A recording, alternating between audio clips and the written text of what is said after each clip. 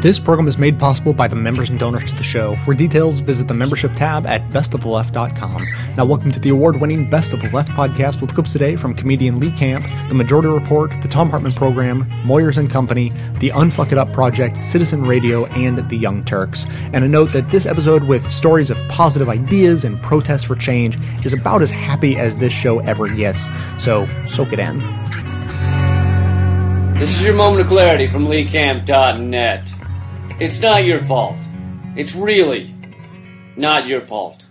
The United States, more than any other country, has this motto, this theme of personal responsibility, right? You often can't see it, but it's actually tattooed on the bald eagle's ass. Uncle Sam is pointing at you, saying, take responsibility. Pull yourself up by your bootstraps. Stand up on your own 2 feet. If you want your bush whacked, you gotta do it yourself. I don't think that's an expression, but it should be. Roughly 28 million Americans can't find work or have stopped looking altogether, and we're told to believe that there's something wrong with 28 million Americans? Are we to believe that there's something wrong with the millions upon millions of homeowners who went into foreclosure after being tricked and deluded, hustled and bamboozled into signing a subprime mortgage? Should we believe it's the fault of tens of thousands of Americans who were foreclosed upon illegally? And I guess we should believe it's the fault of the 60% of all bankrupt companies that went bankrupt due to healthcare bills. You add that up, and apparently 60 or 70% of the American people are losers who don't even try to pull themselves up by their bootstraps. They don't even try to whack their own bushes. And we're in a recovery too, and still you don't have a job? So what is wrong with you? The Dow Jones just hit a record high. The big banks and the insurance companies and the oil companies are doing better than ever. So why aren't you swimming in coins, wiping your with dollar bills? If you had any sense in your body, if you were working hard at all, you would be doing great in this time of renewed prosperity. Doing well right now is easier than playing hide and go seek with a heavy breathing obese child. So what the is the matter with you? But the truth is, it's not your fault. For the past 30 years, the wealthy elite have been gutting the system, making it harder and harder to make a living while they've enriched themselves beyond anyone's wildest dreams. There are people who dream of naked leprechauns dancing in chocolate fountains while unicorns, who could not dream of the amount of wealth amassed in the top 0.1%. But here's the key to the success of their heist. In order to stop you from pointing the finger at them, they had to come up with a myth, an idea, a bull motto that anyone who is struggling is doing so because they lack either motivation or personal responsibility. Personal responsibility is a code that really means blame yourselves so that the country doesn't stop to think about how the system is, how rigged unfettered capitalism is, and then justifiably, logically, and rationally blame the ass-faced killers, the millionaire tax-avoiding, greed-snorting, government-extorting who put us here and then turned around and blamed the victims. It's not your fault. You're struggling because they have pillaged the world. And if you blame yourself, it makes it that much easier for them to keep doing it. So don't blame yourself. Don't blame yourself. There is nothing here to make you blame yourself. There is nothing here to make you blame yourself.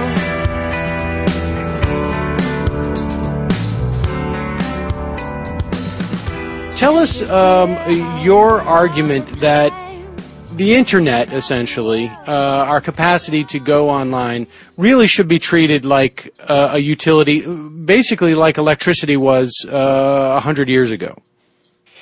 Well, thanks for the question. Yes, people may not know this, but electricity was considered to be a luxury 100 years ago, and 90% of farmers didn't have it, and it was controlled by large trusts that had combined to control more than 85% of the electricity distribution market.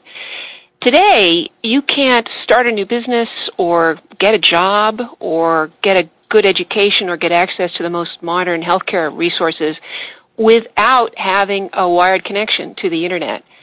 And 83% of people who have smartphones also have wired connections. What's happened is that For 19 million Americans, they can't get wired access at any cost because it just isn't available where they are. A third of Americans don't subscribe to a wired home connection, many because of cost, some because they just don't understand its relevance. And compared to other countries, prices are quite high in the United States and capacity is pretty low.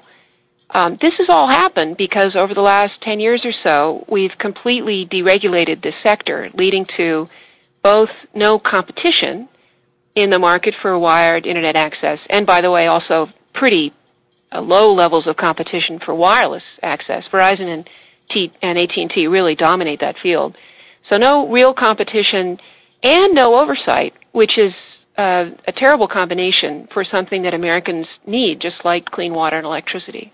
From a historical standpoint, I mean, just tell us what did happen with electricity, because you have this situation where it's obviously, in some respects, it's just simply not worth it for a private entity to provide universal access. You know, those last couple of miles, or in some cases, you know, back then, tens of miles, were just simply not worth laying down the copper, as it were, or the wire, to deliver electricity. Just give us a notion of exactly what the U.S. government did at that time.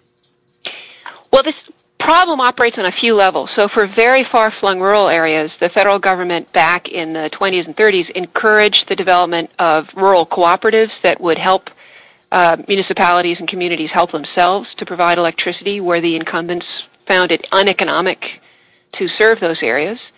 So for electricity in rural areas, we encouraged rural cooperatives, and then in urban areas, made sure that wholesale prices were regulated and that a standard for electricity was provided for everybody so that we could operate all the machines and devices we want to. So fast forward, got a very similar situation now for very high-speed Internet access. In most parts of the country, your only choice for a world-class wired Internet connection is your local cable monopoly, and that company isn't subject to very much oversight, if any.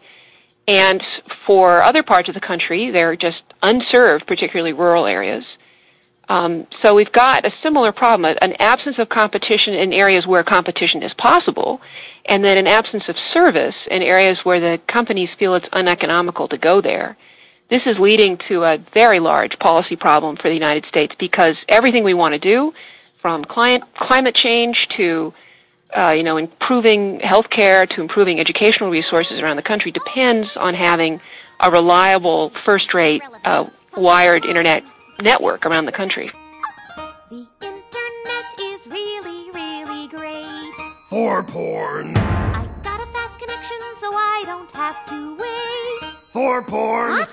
There's always some new site. For porn. I browse all day and night. For porn. It's like I'm surfing at the speed of light. For porn. Trekkie. The Internet is for porn. Trekkie. The Internet is for porn. What are you doing? Why you think the net was born? Porn, porn, porn. Trekkie. Last week, Forbes came out with its annual list of the world's richest folks. And once again, the guy at the top of the list was Carlos Slim. He's worth $73 billion. Now, who the heck is Carlos Slim? And how did he get all that money? He got it by controlling the majority of Mexico's telecom industry. Richest guy in the world's a Mexican. Slim purchased Telmex, which was the state national telecommunications company, in 1990 when it was privatized. And ever since then, he's grown this Mexican telecom monopoly quite well, thank you very much. Largely in part to his abundant political connections and the ability to buy politicians. He's basically been able to have a stranglehold on the telco industry, particularly cell phones, but also hardwired phones, without asking any questions nationwide in Mexico. But it looks like maybe, this was a piece I saw in the Financial Times yesterday that got me thinking about this. In fact, it basically asserted this, that maybe Carlos Slim's vast wealth could soon be taking a hit. Yesterday, the Mexican government This is the pre-party, which used to be the ruling party, and then it wasn't, and now it is again. The Mexican government announced a sweeping new proposal to crack down on telecom monopolies and tycoons like Carlos Slim. Believe it or not. This is like the U.S. government going after Bill Gates, right? This bill, which is part of Mexico's most ambitious economic reform package in a generation, their phrase, not mine, would establish a telecom industry regulator who would have a wide array of powers to curb companies' control of markets. Now, why would you do that? Because it opens room for competition. Thanks to Slim's Mexican telecom monopoly, competition in that marketplace has been basically killed, which drives up the prices of, phone and internet services for Mexican consumers. America Movil is Slim's Pan-American telecom provider, controls 70% of the cell phone market in Mexico. Sort of like, AT&T, Verizon. Anyhow, under the new proposal, the regulating body of the telecom industry could classify any company with more than half of the market share as a so-called dominant company. That's their phrase, dominant. And dominant companies would then be subjected to a variety of sanctions, fines, pricing regulations, and they could even be forced to sell off their assets. In other words, they're breaking them up, just like we broke up AT&T. Why is it happening now? Why have the lawmakers in Mexico finally decided that they're going to chip away at Carlos Slim's empire? Well, it's pretty simple. The Mexican people, and by extension the Mexican government, has realized that libertarian capitalism, left unchecked, always leads to monopoly. Carlos Slim's telecom takeover was left unchecked, and he ended up gaining a virtual monopoly on the industry at the expense of the Mexican people. Unfortunately, here in the United States, we've allowed our telecom industry to also turn into a virtual monopoly, really more of a duopoly, with AT&T and Verizon having a stranglehold on our market. And as a result of that, Americans are being squeezed dry when it comes to our cell phone plans. Looked at your phone bill recently? With AT&T, a cell phone plan with unlimited minutes and unlimited text and 5 gigs of data costs $140 a month. On Verizon, it's about $130 a month. Now, on the other side of the Atlantic, over in Europe, they figured this thing out, and they said, we're not going to have monopolies. They enforced the European version of the Sherman Antitrust Act. The EU has very, very strong antitrust policies. And as a result, there's plenty of competition in the cellular market in Europe, which means lower costs for the consumer. For example, in the UK, a plan comparable to the AT&T Verizon plans that I just laid out would cost, the AT&T Verizon plans would cost well over $100. That's a little under $70, $60 and change on Orange, which is one of Europe's larger cell phone providers.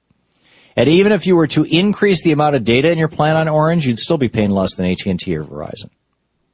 And on continental Europe, the cost could be as low as $20 a month.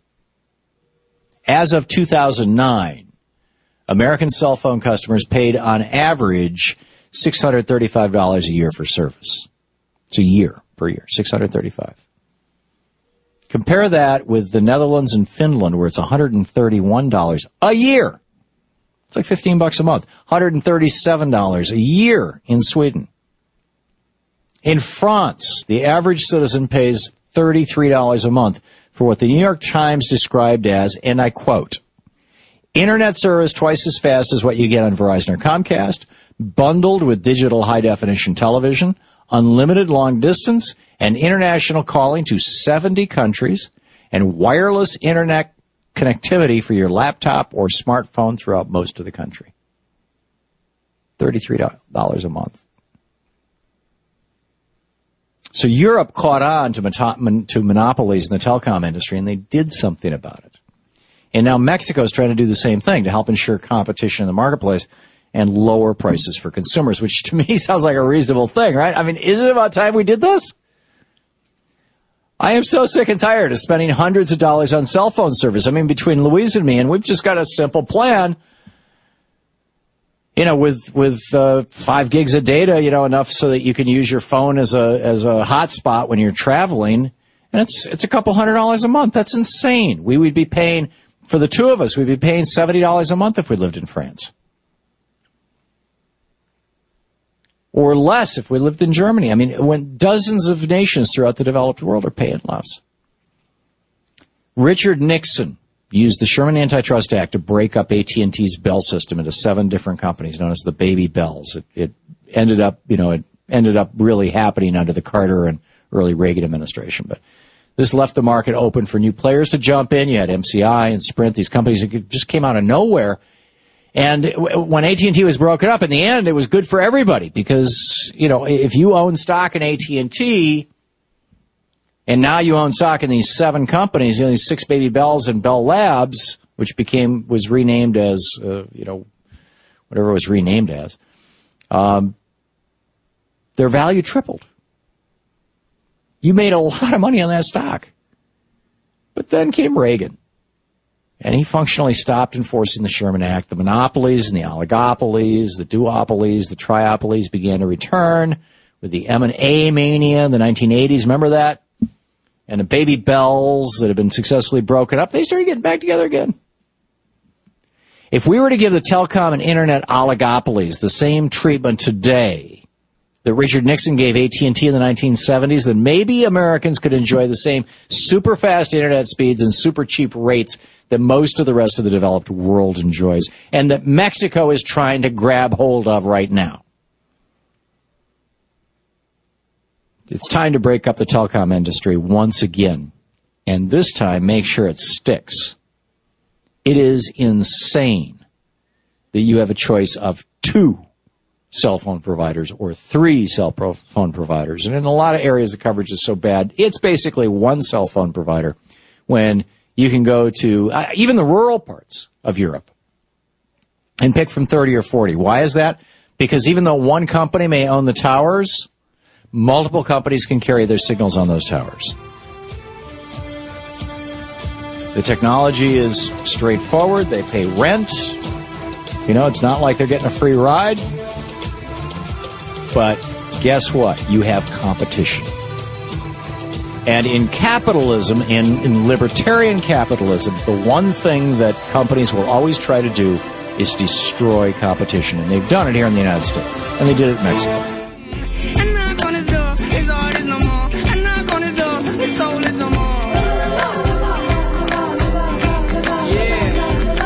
How would you like to be able to read books and periodicals without the need for tree-killing paper, the actual ability to read, or having to pay a giant corporation for the pleasure?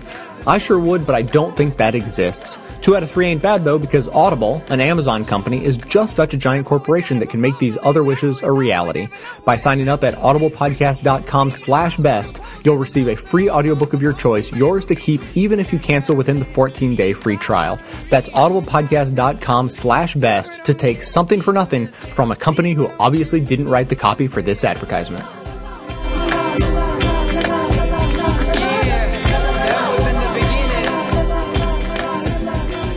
Here's a synopsis, Richard, of a lot of similar questions that bring us to your book, Democracy at Work, A Cure for Capitalism. A viewer who identifies himself as a longtime fan of Dr. Wolf writes, you're passionate about worker self-directed enterprises. Can you explain briefly why you think these are the way to save capitalism? Critics say your alternative may work in theory, but not in practice. My point is that workers ought to be, all of us who work in an office, a factory, or a store, ought to be in the position of participating in the decisions governing that enterprise. And I do that not only because I believe in democracy. And let me say that if you do believe in democracy, it's always been a mystery to me why that democracy that you believe in doesn't apply to the place where you work. After all, 5 out of 7 days of every week, most of your adult life, you're at work. So if democracy is an important value, it ought to be at your job because that's where you are most of the time. And democracy at the job means the following. If you have to live with the decisions that are made in a job, what you're producing, what technology is being used, what the health conditions of your workplace are, what's done with the fruits of your labor, literally whether your factory or your office continues. Since you have to live with those decisions, you ought to participate, the basic idea of democracy. So I like the idea of cooperative enterprises because it fulfills my value commitment to democracy, whereas a capitalist enterprise doesn't, because it keeps all the decision-making in a tiny minority. We all who go to work have to live with their decisions, but we don't participate in them, not even to speak of the community that has to live with the decisions. But the second reason is I see concrete results coming from an enterprise that was run by the workers collectively, and let me give you a few examples. First, do most of us believe that if the workers themselves made a decision that they would close the enterprise and move it to China? I don't think so. I think that the whole running away of enterprises out of the United States was made possible because the decisions to close enterprises here and to open them in another part of the world where you could get away with paying workers much less was a decision that was very good for the folks who make the decisions, but not for the average workers there. So if we had decision-making made by the workers in place, they wouldn't undo their own jobs and they wouldn't move, and that would make a very different economic system from the one we have today. Second example, although I can give you many, Bill, if you want them. When it comes to deciding what to do with the profits, suppose instead the workers themselves made that decision democratically. How do we divide the profits? You think they would give a handful of top officials wild sums of money to buy $40 million apartments on Fifth Avenue while everybody else was having to borrow money to get their kids through school?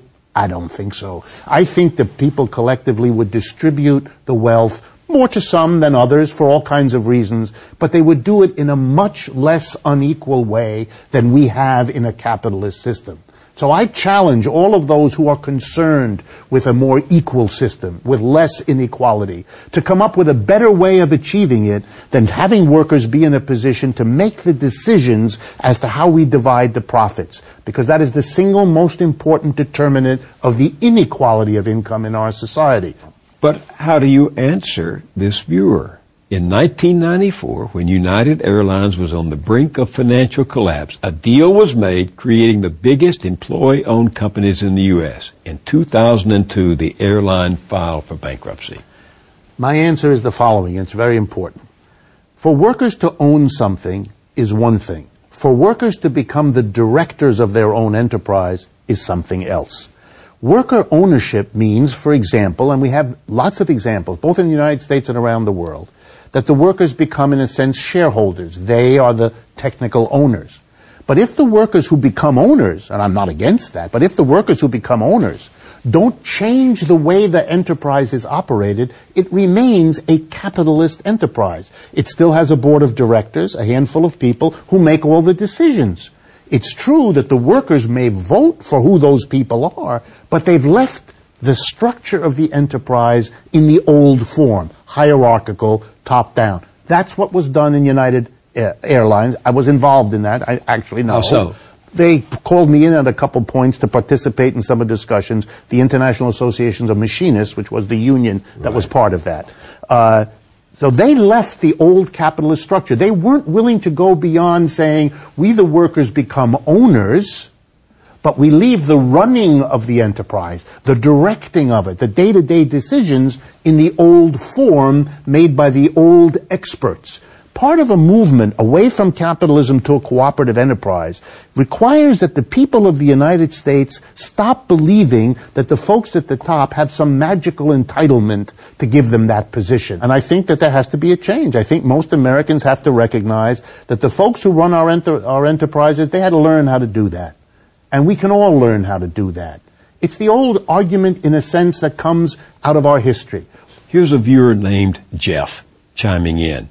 Dr. Wolf, can you please give a concrete, not academic or theoretical explanation of how you would apply your employee-run business model to a McDonald's, Walmart, a hospital, or J.P. Morgan Chase? Well, the answer is best given not as a hypothetical, but to describe an enterprise which is large, like all of those are, which has done this. There is a film called Shift Change about the cooperative efforts, and we'll provide a link to that.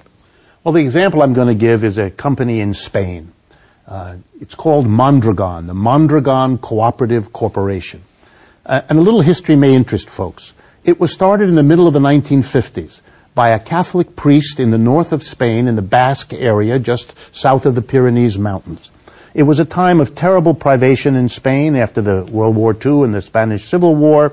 There was terrible unemployment in this area, and the Catholic priest decided that one way to deal with unemployment was not to wait for a capitalist employer to come in and hire people, but to set up cooperatives. And he began with 6 parishioners in his Roman Catholic Church to start a co-op. Okay, this is 1956. Let's fast forward to 2013. That corporation now has over 100,000 employees. It has been a success story of gargantuan proportions. It is a family of co-ops within this large corporation.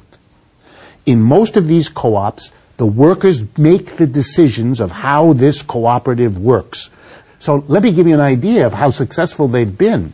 They partner with Microsoft and General Motors in their research labs because Microsoft and General Motors want to tap into their creative way of running a business.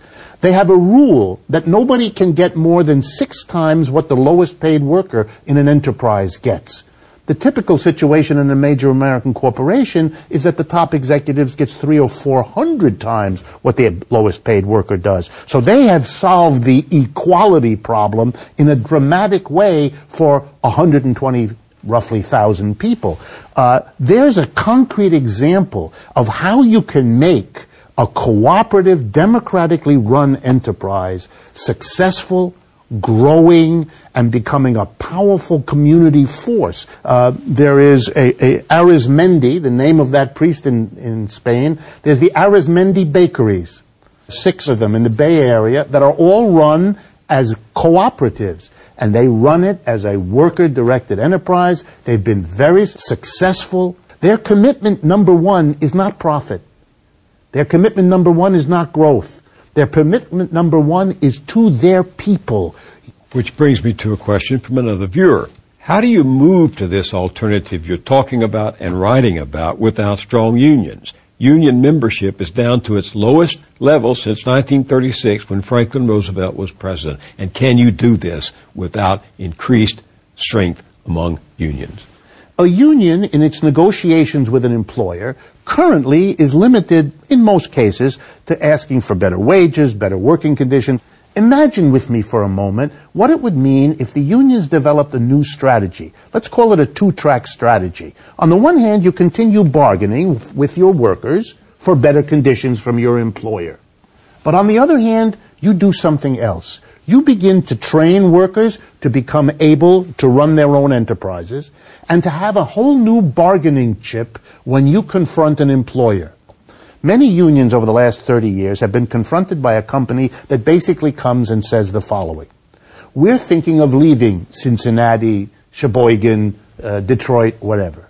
We need to get some concessions from you. We won't leave if you give us wage give-backs, lower benefits, all the usual things, or else we'll leave. The union doesn't know what to do, is terrified, doesn't want to call the bluff because it's not sure it is a bluff, etc., etc. So eventually the union caves. That has been the history over and over again. Imagine a union that had been able to say to these folks, okay, if you leave, rather than coming to a reasonable accommodation with us, we are going to set up an enterprise right here. The factory you leave, we will occupy. The jobs you don't pay us to do, we will do for ourselves. And you will be located in China, bringing goods back here, but we'll continue to produce goods here, and let's see which goods the American working people will buy. But they will need capital to do that. Yes. And the question is, where would the capital come from? And the question is, where will the capital come from? Good. The answer to where the capital come from, there are several possibilities. The first possibility is the United States government. The United States government has the money, needs to do something for our unemployment problem, and here's a way to do it. Because as the Marcora law in Italy that I mentioned earlier illustrates, there's a governmental and a social interest in doing this. This is a better way to solve the unemployment problem than giving people a dole for months or years at a time, during which time they lose their job connections, they often lose their skills. This is a much better solution, giving them the startup money to begin small, medium-sized enterprises that they will have a great interest in making successful because it's their future, it's their well-being that's at stake, and it's their collectively owned and operated enterprise. Well, why in the world don't we have a cooperative business administration, providing startup money and technical help so that these kinds of enterprise, particularly helping unemployed people, could begin not only to help them and to help our economy, but again, to provide that freedom of choice for Americans so we can all see how these enterprises work and make a collective decision whether we'd rather have an economy more of them than of the old capitalist type. And again, I think that the capitalists would be surprised by how many of us would choose that other route, and that would be a way to get it going. When the boss comes calling, you put us down. When the boss comes calling, you stand your ground. When the boss comes calling, don't believe their lies. When the boss comes calling, he'll take his toe. When the boss comes calling, don't you sell your soul. When the boss comes calling, we gotta organize. Let them know we gotta take the bastards down. Let them know we gotta smash them to the ground. Let them know we gotta take the bastards down.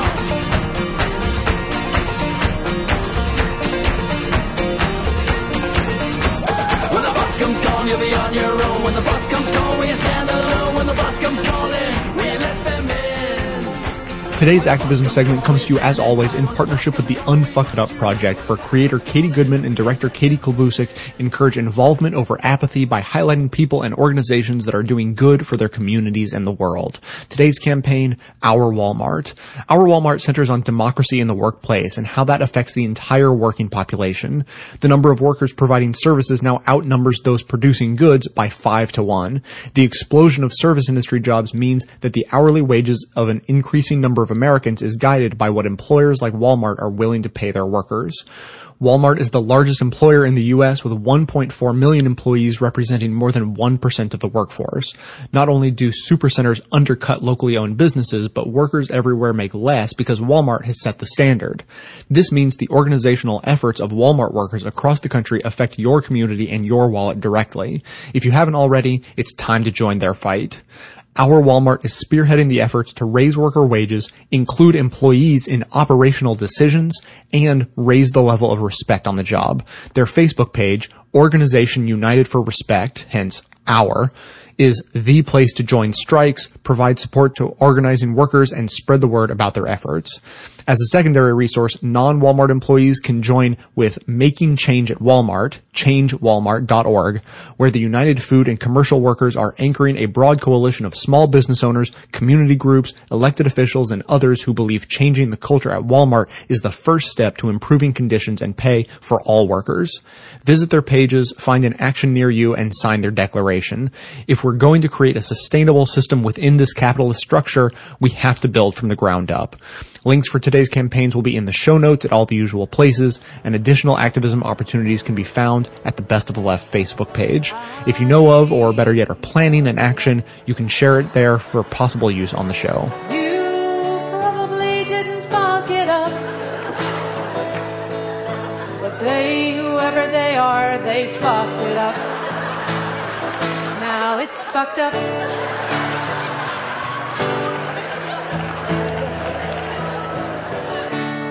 Could you help unfuck it up? And then say, are you really so fucking busy you can't take one fucking minute to help unfuck it up? Because I'm willing to pick one thing to help unfuck it up. Won't you join me? You know, I mentioned the FDR Second Bill of Rights. And Tom Pauken basically blew it off, and, you know, we kind of got into a discussion of, the minutia of his candidate for governor, or candidacy and his platform. But I believe that Franklin Roosevelt's Second Bill of Rights actually really important and needs to be added to the Constitution. Now, keep in mind, a right is something that government has to put into place legislation to either protect or implement. Right? If you have a right to a job, then Congress has to pass legislation that says, okay, this person doesn't have a job, can't find a job, there are no jobs, so we will hire him. So let's just go through some of these. This is clip number 1. This is FDR just basically setting up the concept, and this was in the year before he died. He didn't, tragically, he didn't live long enough to really, really push this hard. But I think this was a really important point. Here's his setup, clip 1. In our day, certain economic proofs have become accepted as self-evident. A second Bill of Rights, under which a new basis of security and prosperity can be established for all, regardless of station or race or creed. Now, notice he said, in our day, these things have become accepted. Back in the 30s, I mean, this is Frank Lautenberg just died. Frank Lautenberg was a kid when Franklin Roosevelt was saying this. He was a teenager, and he got it. I mean, people of that generation who are dying off now, tragically.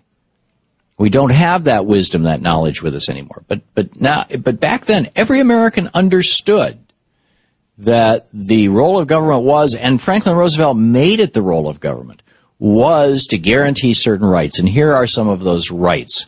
This is the right to a job and a fair wage. Among these are the right to a useful and remunerative job, the right to earn enough to provide adequate food and clothing and recreation. Remunerative. Yes, I love those. You know, people used to actually use big words. Remunerative is a fancy way of saying good paying job. And, enough to actually live on. That should be a right, not a privilege. A right. He also said that businesses should be free from monopoly. Now, again, look in any city in America, any shopping mall, anywhere you go. And what do you see? Small businesses? Not so much. Maybe occasionally in small town Vermont, but that's about it. What you see is monopoly, or duopoly, or triopoly, but, it's functionally all monopoly. And so Roosevelt said, no, we need to be free from this. We, the individual human beings, have a right, and our small business owners have a right to be free from monopoly. Here he is, clip 4. The right of every businessman, large and small, to trade in an atmosphere of freedom from unfair competition and domination by monopolies at home or abroad. Yeah, there you go. I mean, this is pretty simple stuff. Now, for some reason, Reagan thought, we'll just do the opposite of that, and literally did. But can you imagine, this was the President of the United States saying that this is what it takes to make a free nation, is that free people have these rights. And by the way, to the best of my knowledge, every one of these rights is considered a right in virtually every country in Europe. And most of the fully developed countries of the world, Australia, Canada. He said that you should have a right to a place to live and to decent health care. A right. Not the privilege, hey, you get to live on the street. No. A right to home and health care. Here he is. The right of every family to a decent home. The right to adequate medical care. And the opportunity to achieve and enjoy good health. And Roosevelt actually made the former happen. I mean, he backstopped mortgages. There's a massive mortgage failure disaster going on in 1932 when he came into office, because they'd been selling all these 5-year, the standard mortgage in the 20s during the Republican administrations of Harding, Coolidge, and Hoover from 1920 to 1932, the standard mortgage was a 5-year mortgage with a balloon at the end. But housing prices have been going up so fast from 1920 to 29, it was a bubble. The people would do that. They'd buy it. They'd have the 5-year balloon, and then when the balloon got hit, they'd just roll it over. But all of a sudden after the crash of 29, you couldn't roll it over. So all these people who were stuck with these mortgages. So FDR created a federal agency that bought these 5-year mortgages and turned them into 30-year fixed-rate, low-interest mortgages guaranteed by the federal government. That program wound itself up in the 60s or 70s and actually showed a profit to the government. In addition to saving homeowners, he didn't bail out banksters. He bailed out homeowners. So we talked about the right to a fair job. He had a thing for farmers. There's not so much farmers anymore. He had business free from monopoly, home and health care. Here's clip number 6. This is FDR about the social safety net. Here you go. The right to adequate protection from the economic fears of old age, sickness, accident, and unemployment. Old age, sickness, accidents, and unemployment. That's quite literally a social safety net. And number 7, good education. This is fascinating. This is clip number 7. The right to a good education. Yeah, pretty straightforward, right? But everybody should have the right to, not the privilege, not if you're born into the wealthy family, not if like George W. Bush, not if your dad was a Yale alumni, or alumnus or whatever, but actually a good education. And he went on to say that this is going to mean, if we do this, this will mean security and peace. This is Franklin Roosevelt. All of these rights spell security. And after this war is won, we must be prepared to move forward in the implementation of these rights to new goals of human happiness and well-being. For unless there is security here at home, there cannot be lasting peace in the world. I agree. I absolutely agree. In fact, I would say one of the things that drives the neocons and the warmongers is the lack of security at home. People are experiencing free-floating anxiety, fear. They're 3 paychecks away from the poorhouse. They're 1 bad doctor's visit away from bankruptcy, and they know it. From being homeless, from being, whatever it may be, from having Mitt Romney ship their company to some other country. And people know it, and they're frightened by it.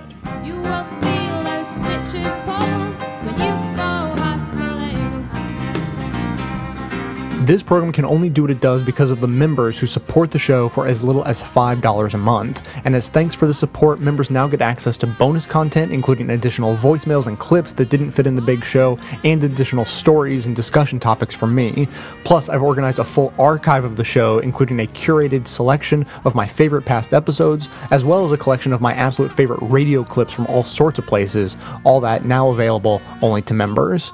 If you're already a member and want access to all this great content, drop me an email at j@bestoftheleft.com so I can get you set up. And if you're not yet a member, you can sign up now at the membership tab at bestoftheleft.com. Thanks so much for your support.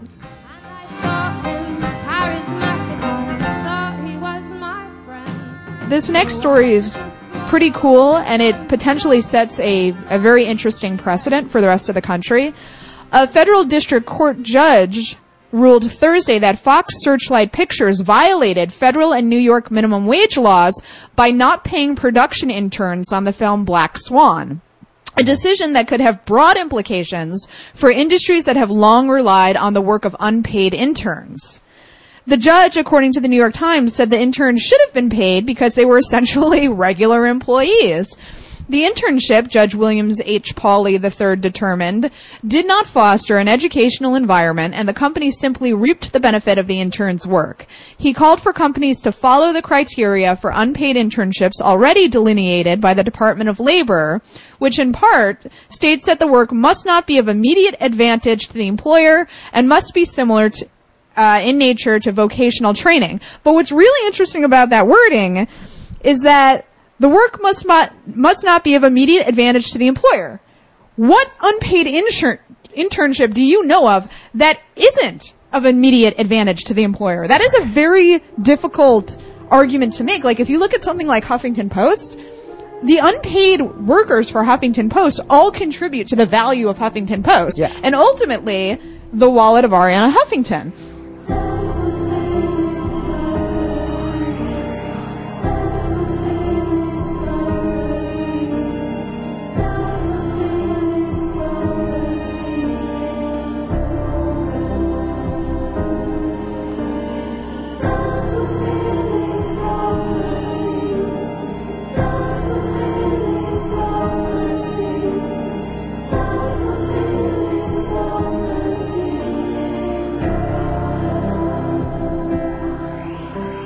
Now, I wanted to tell you what Maryland is doing. This is just the coolest thing. Maryland has come up with what they call the Genuine Progress Indicator. Now, this is a variation on the Gross National Happiness Index, which is a variation on what the King of Bhutan has been using for his nation, the GNH. And that's got a whole bunch, that has psychological well-being, health, time use, education, cultural diversity and resilience, good governance, community vitality, ecological diversity and resilience, and living standards. But this one, Maryland is actually apparently going to put into place. Governor O'Malley, the Democratic governor of Maryland, just described the limitations of traditional GDP.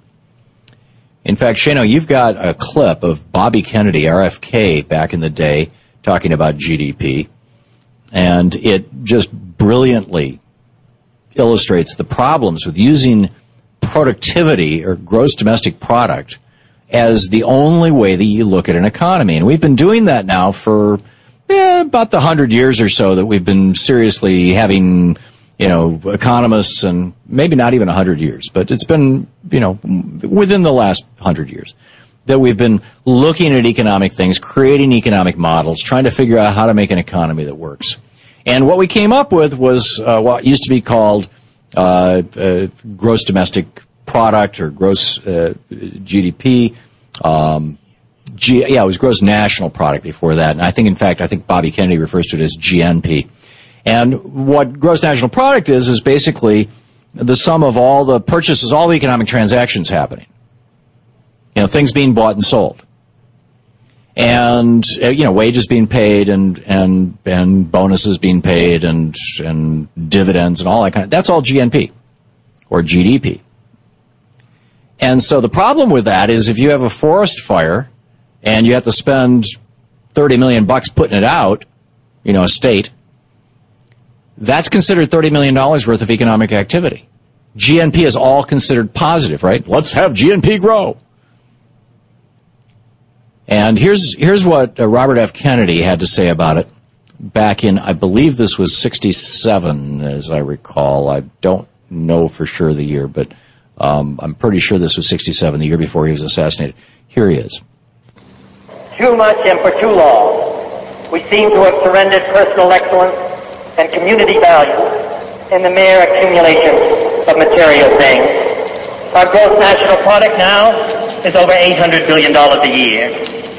But that gross national product, if we judge the United States of America by that gross national product counts air pollution and cigarette advertising and ambulances to clear our highways of carnage. It counts special locks for our doors and the jails for the people who break them. It counts the destruction of the redwoods and the loss of our natural wonders in chaotic squalls. It counts napalm, and it counts nuclear warheads and armored cars for the police to fight the riots in our cities. It counts Whitman's rifle and Speck's knife and the television programs which glorify violence in order to sell toys to our children. Yet the gross national product does not allow for the health of our children, the quality of their education, or the joy of their play. It does not include the beauty of our poetry, or the strength of our marriages, the intelligence of our public debates, or the integrity of our public officials. It measures neither our wit nor our courage, neither our wisdom nor our learning, neither our compassion nor our devotion to our country. It measures everything in short, except that which makes life worthwhile. and it can tell us everything about America, except why we are proud that we are Americans. So that was, one of the most brilliant speeches. I mean, Bobby Kennedy gave a lot of brilliant speeches, but that was right up there. And it's rightly one of his most famous. And he identified this problem with gross national product, what's now called gross domestic product. And so Maryland is going to do something about this. They're going to say, we're not going to measure, Whitman's rifle or Speck's knife, or vice versa, whichever it was. They were, a couple of mass killers of their day. We're not going to, or at least we're going to measure those things, but we're going to measure them as negatives rather than as positives. We're going to measure the nuclear weapons and the napalm as negatives rather than positives. And so here's how they're putting this thing together. They take personal consumption expenditures, and then they adjust that for income inequality. So that modifies it, reduces, the more inequality, the more it reduces it. And then they add in services of consumer durables. In other words, that's a good thing. People are repairing things. And then they take out the cost of consumer durables and take out the cost of underemployment, add in net capital investment, and then they take out the following. These are things that now become negatives, that up until this point we have been counting as positives, and so have really, our tax code and the way we do business has essentially encouraged. These will now become negatives in the state of Maryland. Cost of water pollution, air pollution, noise pollution, net wetland change, net farmland change, net forest cover change, climate change, ozone depletion, non-renewable energy resource depletion. Now that's kind of in the environmental area. They're going to subtract all those negatives. Then they're going to add in the positive value of homework, volunteer time, higher education, and services of highways and streets, and deduct out the cost of family change, the cost of crime, the cost of personal pollution abatement, the cost of lost leisure time, the cost of commuting, and the cost of motor vehicle crashes. And when you do the math on all that, what you end up with is what they call the genuine process indicator, the GPI. This is a great step forward. This is like a really good positive thing. And the governor, Governor O'Malley, he said, no one benchmark, no one measure, no one indicator paints a full picture of a city, state, or country's progress. He says, our country's GDP has doubled over the last 3 decades. You just heard Bobby Kennedy say it's $800 billion. That was 1967. It's $15 trillion now. It was just, it was 0.8 of 1 trillion back then. He said, so O'Malley says, yet things like income inequality, middle-class opportunity, the amount of poisonous carbon pumped into our atmosphere, these graphs are not moving in the right direction. GDP tells us what we are producing, the governor said, but it totally neglects what we are using up. There is a difference between income, which is fleeting, and wealth, which is lasting. Brilliantly said. My wealth comes to me. My wealth comes to me. My wealth comes to me.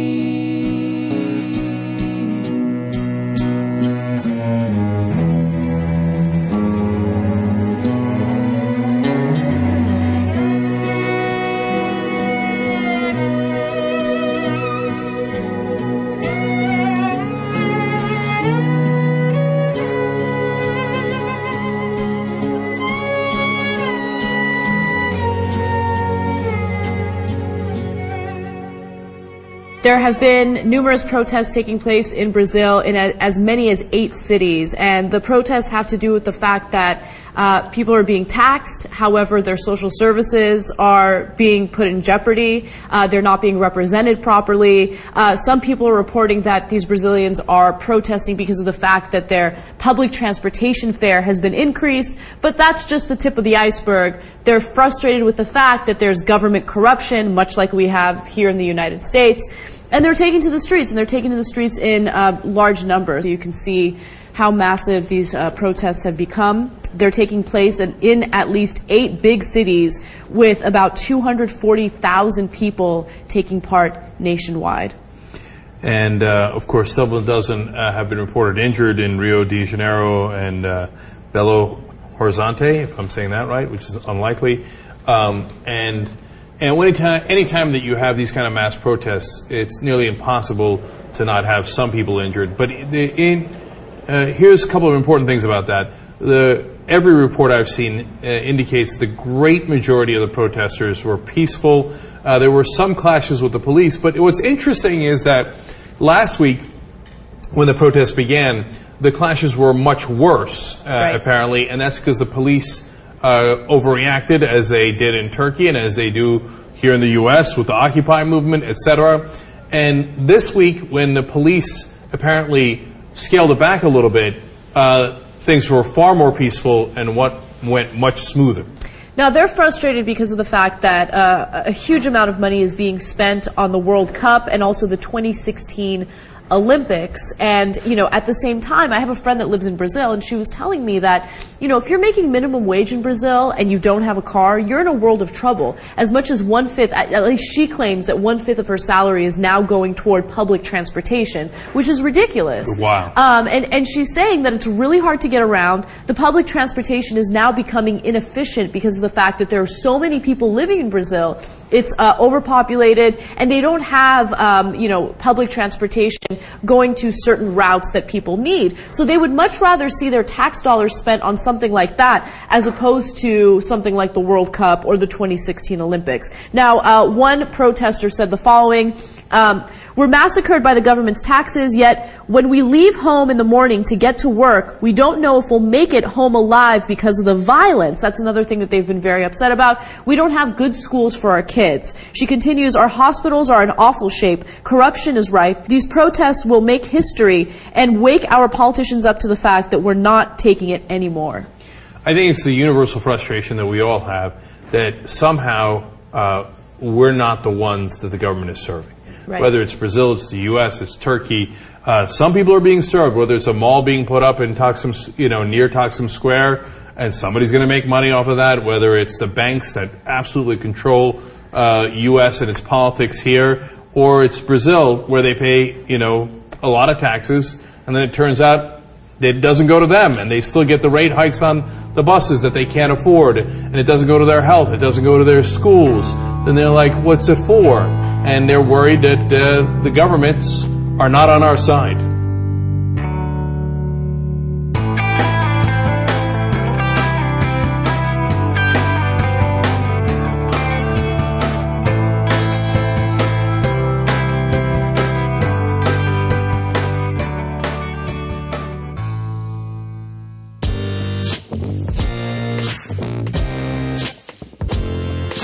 Hey Jay, it's Kyle from Cleveland. Just listened to the last podcast. Excellent, by the way.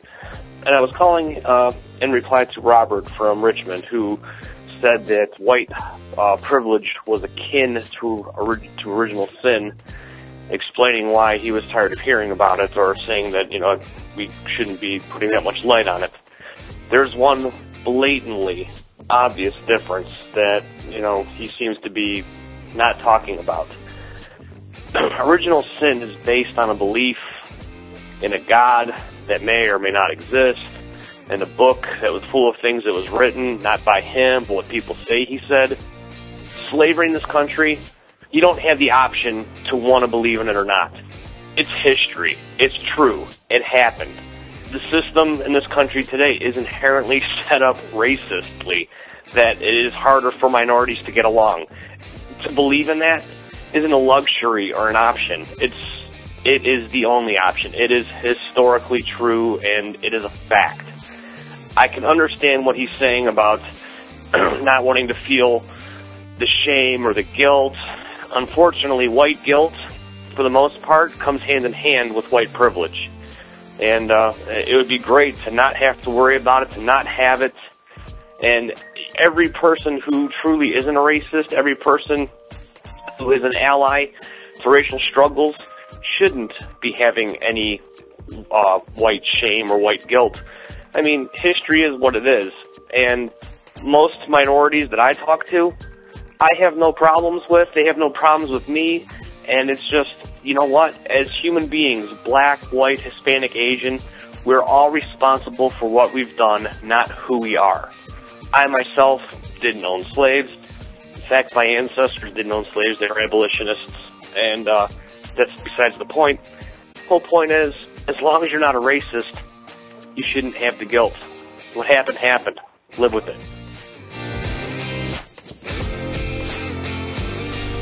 Hi, Jay. This is Nathan from Vancouver, Washington. And this is mostly concerning the NSA wiretapping, but it concerns a lot of other issues as well. Nuance is highly overrated in discussions of constitutional rights. Our government at every level is granted explicit powers that they can do, and that's it. And they're also given prohibitions specifically limiting those powers. When we discuss the merits of collecting data on every American citizen, we lose. They are specifically, by the Fourth Amendment, not empowered to do so. If people think that that is a legitimate thing to be doing, if they think that the wiretapping of all Americans is something that should be allowed, they need to change the Constitution. If people think gun control, sorry, if gun control is your idea of a way to fix things, you need to amend the Constitution. As long as we continue to have this squishy definition of what the Constitution says you can do and says you cannot do, and we discuss it as in, you know, gays can have rights because their weddings will make money, I don't need to make that argument. The argument is the government does not have the freedom to discriminate against gays.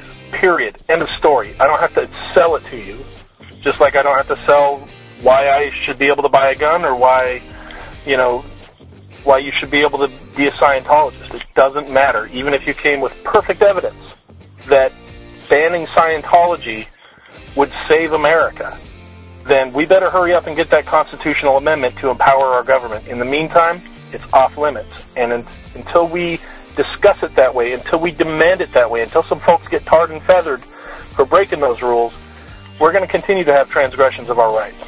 Thanks. Have a nice day. Thanks for listening, everyone. Thanks to the volunteers who helped gather clips to make the show possible, and thanks to all those who called into the voicemail line. If you'd like to leave a comment, question, or activist call to action yourself to be played on the show, the number to dial is 202-999-3991. So I sort of want to follow up on what Nathan was saying about nuance being overrated. He was saying, particularly when talking about constitutional issues. And, you know, if you listen to the show, you might remember or know that I'm sort of a big fan of nuance. So this will be interesting. And so the example I'm going to use is a story that's been talked about sort of over and over again over the past several episodes, but I'm going to get to a new conclusion at the end. So, you know, I just have to repeat everything to catch everyone up. So there was an anti-abortion protest on a college campus. People were holding up the signs of the aborted fetuses, as they are wont to do. A professor comes along and is offended by the protest and the images being shown, and begins swearing. And because the woman is swearing, she's then taken away by the police. And they are saying that she's being offensive and profane, and she says, "I'm being profane, you're being profane," with those images you have. And so that was the story. And then a caller calls into this show and asks, what's offensive about the truth anyways? The truth is, those fetuses were aborted. That's what they looked like after they were aborted. Pictures were taken. So it's true. So what's offensive about the truth? And my answer was, honestly, I didn't have the fullest grasp of why I was saying what I was saying. I believed what I was saying, and I still think I was right. But I didn't, I hadn't thought, I have had a couple more weeks to think about it since then. And so listen to what the first thing I said in response to that question. So first of all, why were the images of aborted fetuses at a pro-life rally considered offensive?